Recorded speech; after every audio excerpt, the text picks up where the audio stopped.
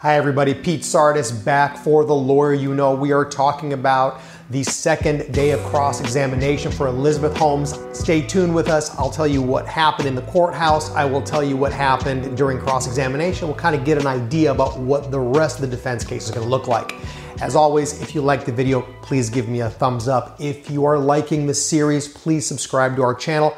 As always, please leave me questions and comments down below so I know what it is that you're interested in. And as we're kind of wrapping this series up, give me an idea if there's any other legal topics that you all find interesting, and we'll see if we can cover those for you. So with that, let's talk about it. This was the second day of cross-examination for Elizabeth Holmes. If you recall, she started her cross-examination before we left for Thanksgiving. There was a Thanksgiving break. There was no court this week on Monday. So Elizabeth Holmes comes back on the stand on Tuesday to face prosecutors that are asking her questions. Now, before court even started, the melees began. First major issue that the court found itself with is the lawyers for the defense showed up to court and expressed to the judge that there were a series of documents that they intend to use in the rest of their case in chief. Prosecutors argued that these documents had been withheld or had not been produced to the government previously in discovery. And just to give you an idea, Rule 16 is the rule of federal procedure that covers discovery. And it basically says there is no trial by ambush. If you elect to participate in Rule 16 discovery, the government will provide you whatever documents they have in order to give you an idea about what the prosecution looks like, and it happens in the obverse also. So whatever the defense intends to use has to at least be disclosed to the government. So at this point, the government argued to Judge Davila that these documents are things they hadn't seen before, and that they were attributing this to some sort of a tactic to make this like a trial by ambush kind of event. The defense's response to that was, Judge, the government turned Theranos upside down for years. I can't believe that they don't have these, however many pieces of paper. So after the arguments between the lawyers, or I should say after the arguments to the judge by the lawyers, Judge Davila basically reserved ruling saying he'll figure it out when the documents become relevant and just let's get going. So then as the day starts to begin, other things start to happen.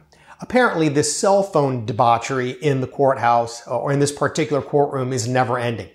One person's phone went off before the jury actually got seated. Apparently, somebody sat on their phone and it started playing some video clip for a new contestant or a new participant in The Real Housewives.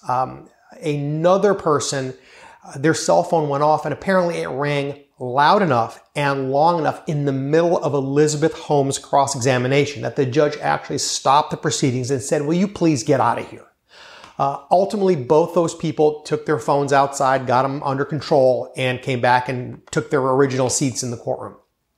Speaking of sitting in the courtroom, if you recall from some of our earlier films, we talked about the limited seating capacity in the courtroom. There's about 32, 34 seats give it or take in that space. And because Elizabeth Holmes is actually being cross-examined, now all of a sudden everybody has taken interest, meaning there are just people coming off the street that want to watch this. Elizabeth Holmes' family members are in the courtroom and they want to watch.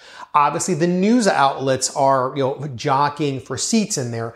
So the courtroom deputy, who is the U.S. Marshal or a court security officer, I'm not sure which one he is doing his best to try to keep everybody spaced and COVID compliant, whatever the rules are for that particular courthouse. And it's just been difficult since there's always people trying to squeeze themselves into this courtroom. So again, taking up a lot of time before the trial even begins. Elizabeth Holmes takes a stand. She testifies on Tuesday for about a little bit shy of 6 hours. The basic topics or the basic idea is this. From her perspective, when the prosecutors asked her, why are you spending so much time fighting these whistleblowers or trying to squash these whistleblowers? Why are you spending all of this effort trying to curtail John Carreyrou's story? Why is it such a big deal to not say that you're using commercially available lab equipment to run testing?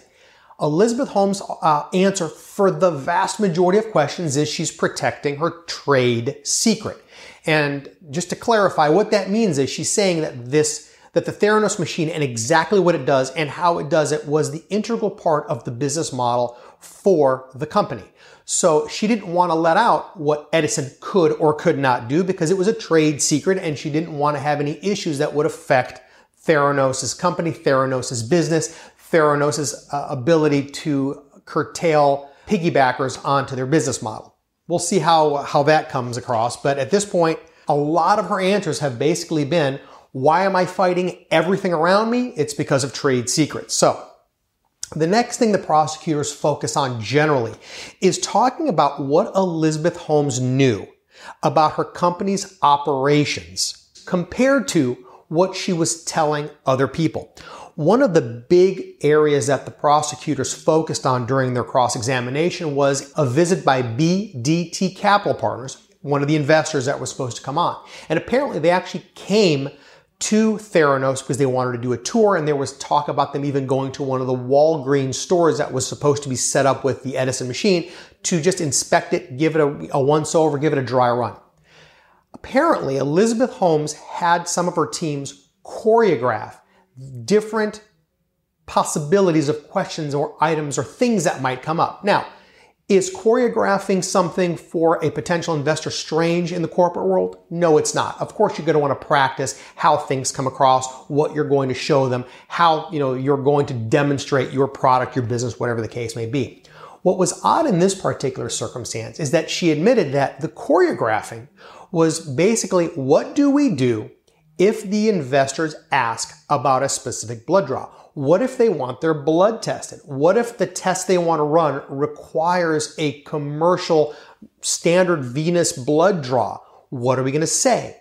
How are we going to divert the question? How do we do the analysis? If they want to go to Walgreens and sit down in front of an Edison machine and do a finger stick and then watch the machine actually analyze the blood sample, what would they do if the test that they were looking for, in fact, requires a commercially readily available machine other than the Edison machine?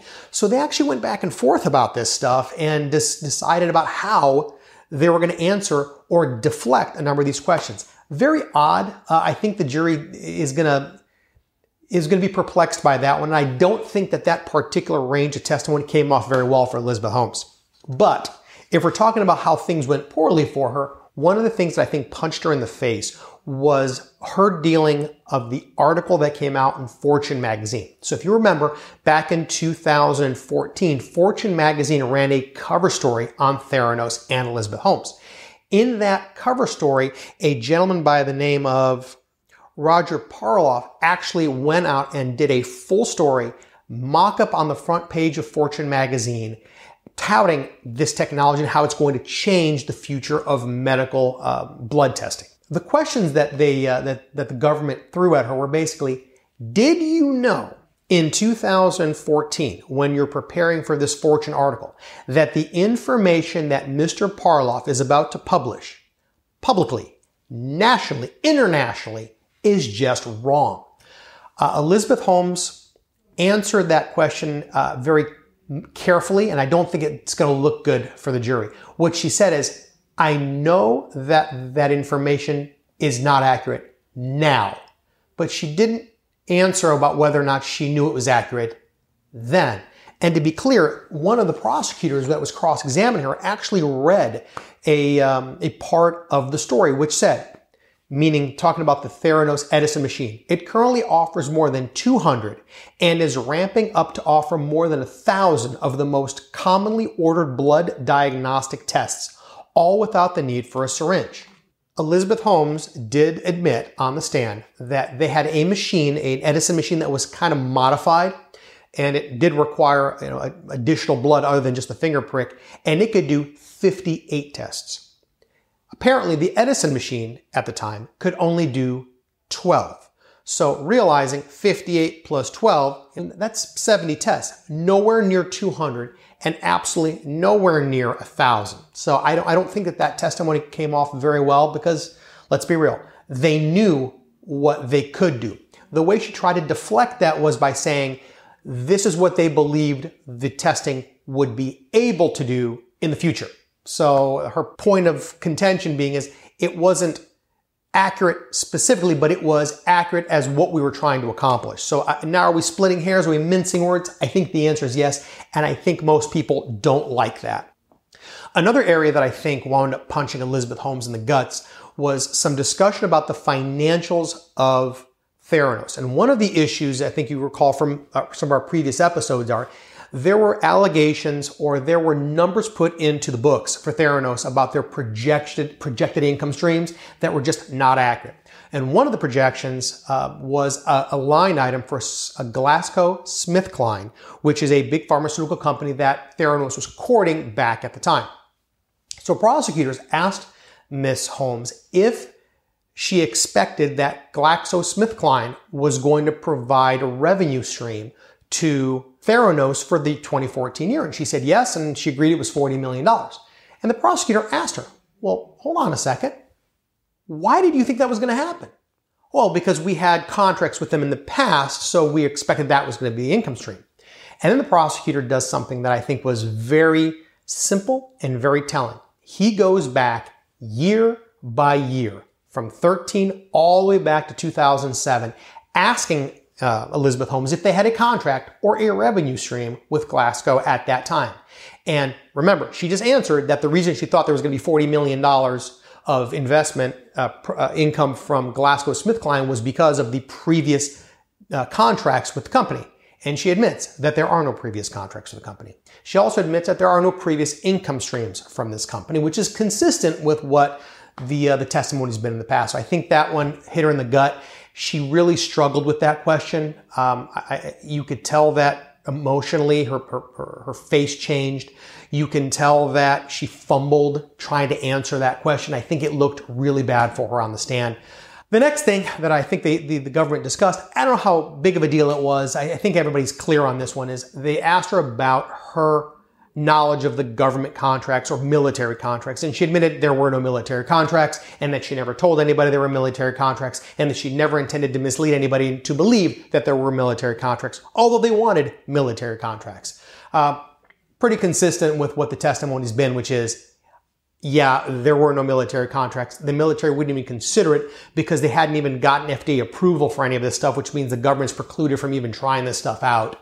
So from that perspective, I think she looked like a fool, telling their investors that they had government contracts or were courting the government when in fact there was no such thing and it couldn't even be possible. So again, it wasn't the biggest hit the way it came across, but ultimately that is another one that the government got a good sock to her.